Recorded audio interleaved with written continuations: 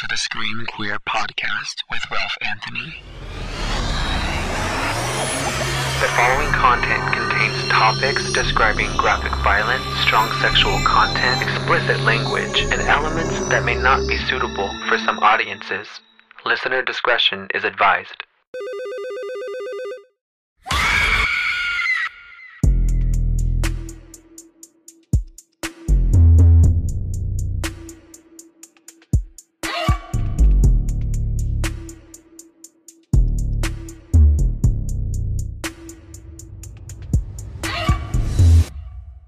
What is going on, everybody? Welcome back into the podcast.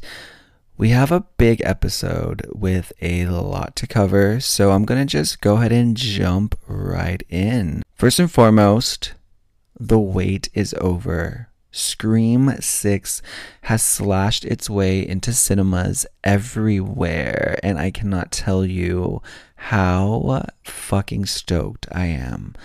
But before I give you my full review, I want to warn you that there will be spoilers.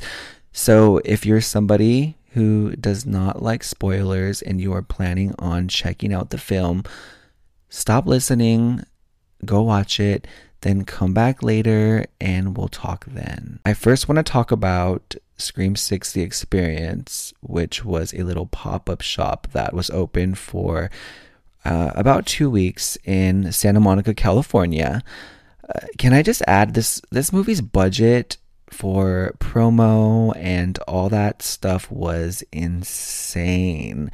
They really pulled out all the stops for this movie, from the Hello Ghostface website where Ghostface can call you, or if you're a little troll like myself, you enter in your friend's number and their name and then have Ghostface call them and kind of freak them out a little bit. Their social media presence and promo, it was crazy. Just all of it. Like Paramount or whoever was behind their whole promo was just, they were just going in. So the studio created this experience. They transformed it into New York City in the world of Scream 6. So once you enter, you're in a replica or like a set that is very similar to the bodega seen in Scream 6. For those of you who haven't seen it, it's at the very beginning of the trailer when Jenna Ortega and Melissa Barrera are running asking for help. So this place was decked out in Easter eggs for the fans. Let me tell you, there were snacks named after characters from the franchise. There were stabbed chocolates, and just a whole bunch of cool Woodsboro postcards and like little nods to the franchise. Not to forget all of Gail's books, including Sydney's book Out of Darkness. They were on the shelves next to the bodega employee. It was just so fucking cool, and I wanted to pick up a book so bad and just search through it. And can I just say, I don't know if it's how I was raised. Maybe I was raised to not touch things that aren't mine, or like whenever I would go into a store and there was like glass around, like my dad would be very like stern with me and be like, do not touch anything. So going into this experience, I kind of figured like we weren't going to be able to really touch any of the like props and whatnot. So I didn't touch anything. But tell me why. Not even a full minute with them being there, the employees are yelling, please do not touch anything. I'm just like, God, people, like, this is why we can't have nice things. Like, just don't touch anything. Just like look and take pictures. Like, you don't have to touch things. Like, I get it. We're excited. We want to be a part of the movie somehow. We want content, but just like going into this, like, you know, firsthand that you can't touch anything. I went on the very last day of the whole thing. I wish I would have gone day one because Mason Gooding was there, and that would have been fucking awesome to go through that with him. Yeah, so they just had us walking around this bodega for about 3 minutes, which was 3 minutes too long because I soaked in everything that I possibly could within 1 minute. So then once your time is up there, then the lights start flickering and it feels kind of spooky. And then the bodega employee screams, "Hey, you got a call." And then we all proceed to the next room. I felt this went a little bit too long for my liking, but there are 2 screens on both sides of you. And then it like goes dark and then you hear the phone ring and Ghostface starts talking to you. It's probably my least favorite part of the attraction. And it's just a whole lot of cheesy taunt lines and cheap jump scares from Ghostface that don't really land for me. They really don't. Like, I think at one point he slashes the screen and it cracks, but the sound is off. So it was really pointless and kind of silly. And then it turns into you being on a subway, which I thought was pretty cool, but it was a little bit too long. And then he was like saying stuff like, "Now you see me, now you don't. Now you see me, now you don't." And I'm like, okay, we get it. You're scary. So then we proceed to Act 3, which was the finale of the whole event. And as we're walking into the next room, the walls were just full of like cool art piece spray paintings, and it was just so fucking badass. Like the artwork, it's just so like grungy and like dark. And so we get to the room, and it is the fucking shrine from the shrine scene in Scream 6. And this room was so fucking cool. It had a giant timer on the wall that was 5 minutes. So I'm like, fuck, we only have 5 minutes to look through all of this. So I had to scramble and get as much soaked in as possible. I'm talking, there were stab film posters, there were sketches of the dead Cotton Weary and Dewey, R.I.P. There were sketches of Sydney, there were sketches of Casey Becker, Roman.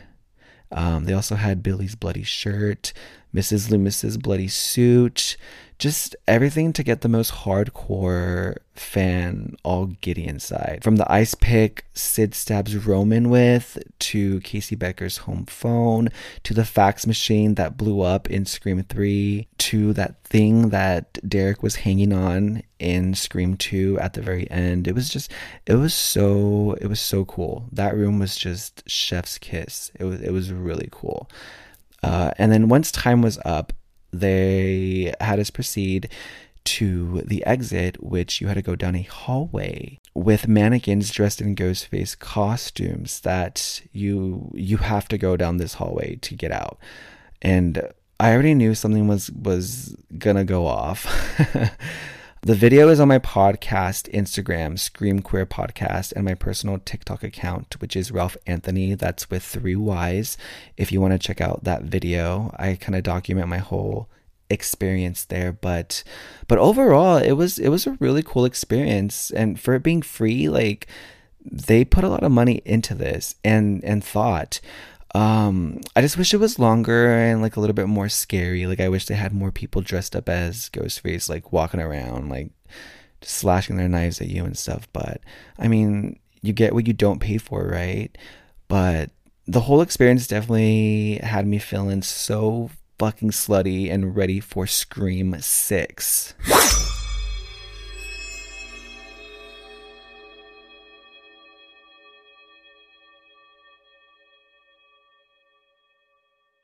So enough about the experience. Let's get into the actual film, Scream 6. So once again, spoilers will be in the rest of this episode. So if you have no desire to hear spoilers and are planning to watch, then turn back now. Turn back now. Don't do it.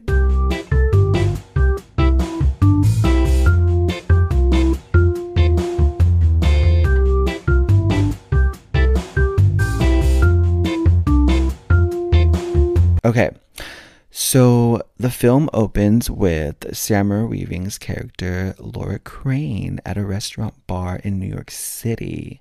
She's having some shots, she's waiting around, she's supposed to meet up with some guy she's been talking with on an app called Flirter or something like that. It's it's kind of like a Tinder or like a Bumble, or for the gays, Grinder. It's like a Grinder type app. So the guy starts chatting with her, how he's like lost, and asks to call her. They start having a combo, and you know what? I really fucking like this character, okay? First off, Samara's accent is the fucking cutest. She is so cute. And just like learning about her makes me really fucking like her. She's a professor who teaches at the college. I believe she's like a film teacher, and she specializes in like slashers or something like that. And she's not too fond of the Stab franchise, which is a first red flag, like being our first victim. But I really liked her. Like it made me want to learn more about her and just see more of her in this movie. The guy has her go outside to remind him the color of the restaurant, like why. Then he tells her to meet him on the opposite end of an alley. After acting as if he sees someone approaching him, about to attack him, he turns on the infamous voice changer. And we finally get to hear the beautiful voice that is Roger L. Jackson. Can I also just add that Roger L. Jackson, I feel like he really stepped his shit up. Like, his dialogue was fucking awesome. Scream 5 was kind of like with like how he talked, but I felt like in this one he was back and ready to go for this one. So at this point, Samara's character is midway in the alley, and she gets fucking stabbed to death. And just hearing her scream made me so sad. And on my first watch, I genuinely was really sad. Like I think I had my hands in my face. Like why? Like why? I don't want her to die. And my issue with this was there was no chase. Like she was just there standing and then staring. Yeah, just staring into like a dark corner, and she didn't do anything. There was no fight. But yeah, I just wanted to pretty much cry because I really like this character who we got to know within like 5 minutes. But after the last slash, it doesn't cut to the title screen.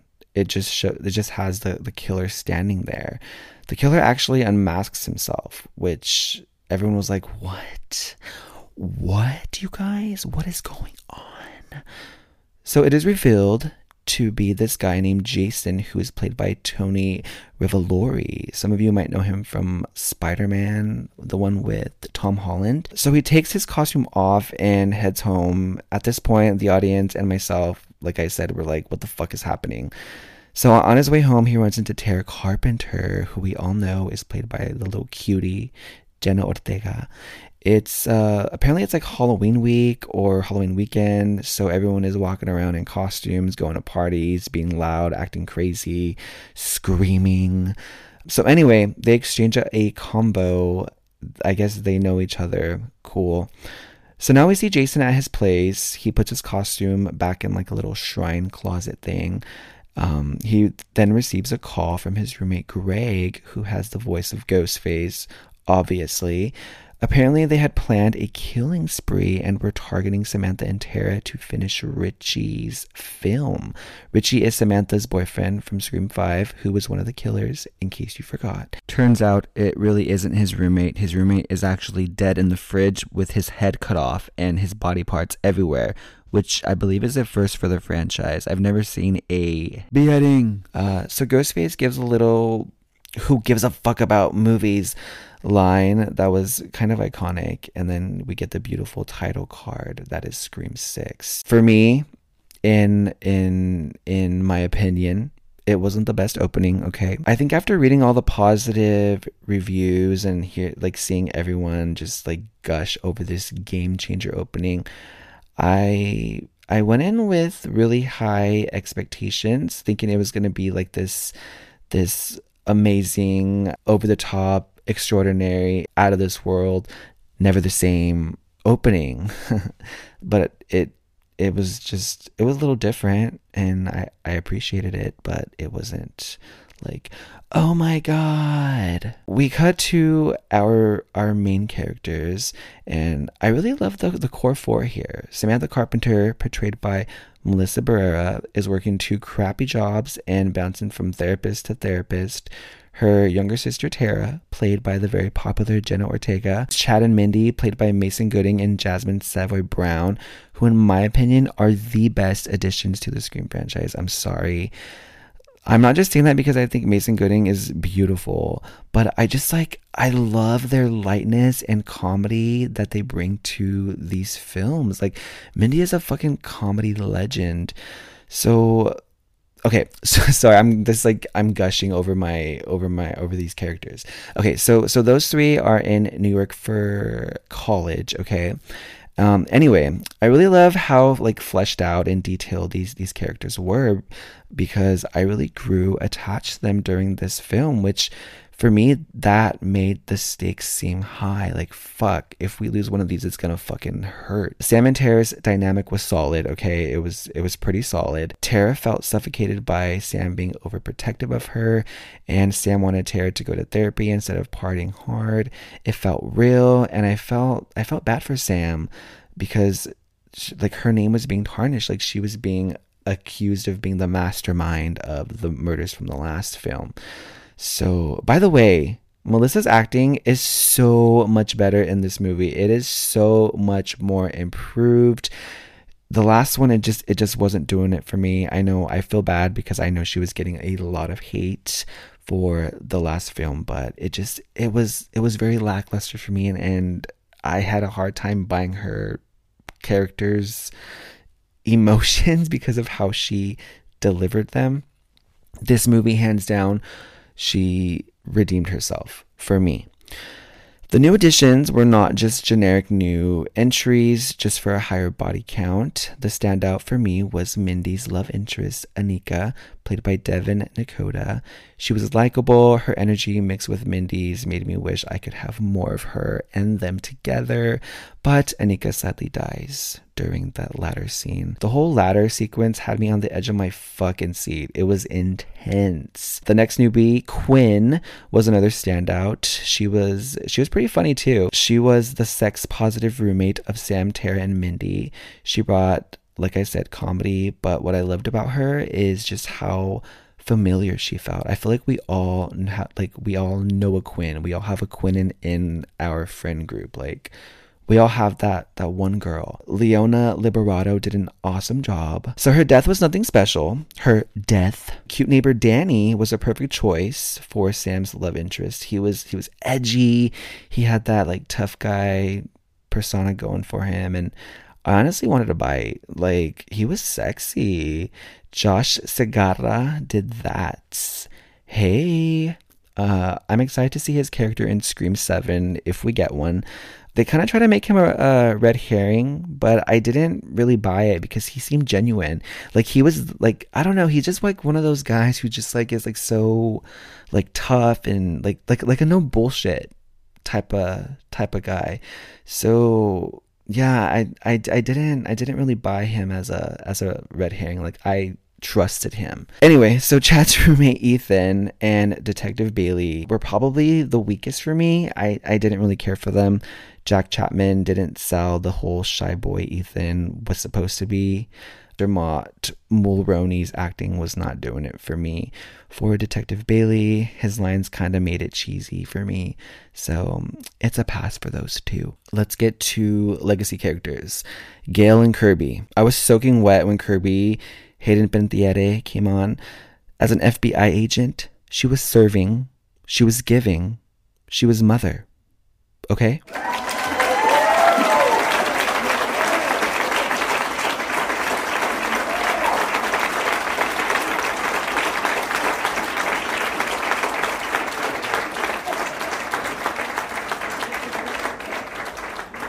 Aside from me wanting her to have a bigger role, it was kind of everything I had wanted, honestly. They didn't sideline her like I felt they did with Sydney in the last movie. She was there and her presence was felt. And she kicked ass and looked great doing it. Her scene with Mindy was pure horror film geek candy. My bussy was throbbing. Gail, she was on...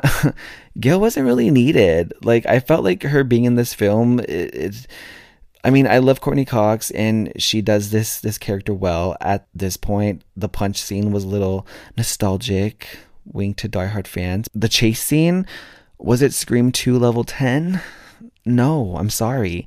I know some of you thought it was epic. I just thought it was intense. The phone call had some of the killer's meanest lines ever.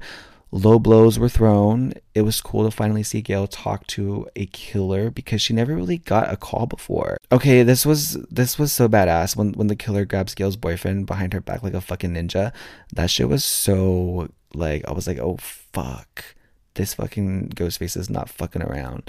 And then to throw his ass through her shelves, so fucking cool. But as for the actual chase scene, Gale just ran in a fucking circle. She fought with the killer for a bit and predictably was stabbed in the shoulder, the leg, and I think on the side of her stomach. Like, she kind of got it handed to her. I honestly felt like it was worse than Dewey in 5. What do we think? No? Yes? Maybe so? But maybe she has bionic organs too, because she got stabbed. And which is what a lot of characters seem to be packing in this film, you know? Like, but I'll also get into that later. So the film handled Sydney's absence, in my opinion, fine. It would have not made sense to really have her. It would have honestly felt kind of forced because she has no business in New York City. Like, oh my god, the Ghostface killer's back. Let's go ahead and call Sydney because she handles everything. Like, no, it would have been dumb actually. Maybe a FaceTime call to Gale, but I mean, we all know Neve Campbell said, fuck y'all, pay me what I want. Fine. The shrine scene was cool. I thought the film would show more of the Easter eggs, maybe close-ups of outfits, but it leaves it for you to scope out quickly on the one scene that like shows the whole shrine. Skeet Ulrich is back as Billy. Sam has a few moments where she hallucinates him, and those moments weren't really needed for me. Chad and Tara's little love story was kind of cheeseball too. But you know what? I love this kind of cheese. Like, I love chick flick cheese. So I got the energy from this little romance. I was sitting on my seat all like all giddy and like smirking. I mean, it's a movie, right? Like, it has to take you on this journey and this ride of all different kinds of emotions and feelings. But then Ghostface stabs Tara in the fucking back, and Chad, oh my god, Chad was so hot. He beat the fuck out of Ghostface. He gave me everything I wanted. He is the star. He is the other moment, okay? Then the part that really got me soaking wet was when another Ghostface comes in and they're holding Chad down and they're like stabbing the shit out of him. And then they turn around and they do that like whole like knife cleaning thing that Ghostface does. And they're like all in sync with it. And they look like fucking soldiers. It's so badass. It is so fucking cool. And I'm so geeking out right now. But it, like, when they turn on, they go sing, like that noise, that like knife sharpening. Oh, it was so awesome. I was wet there. But yeah, this movie definitely stepped up the action aspect. It was so good. It was so fucking good.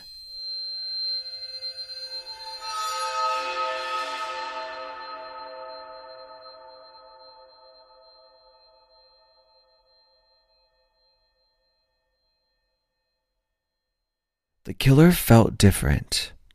Although they did fall a few times and get beat up a bit, I didn't get that clumsy goofball Ghostface that we're all used to.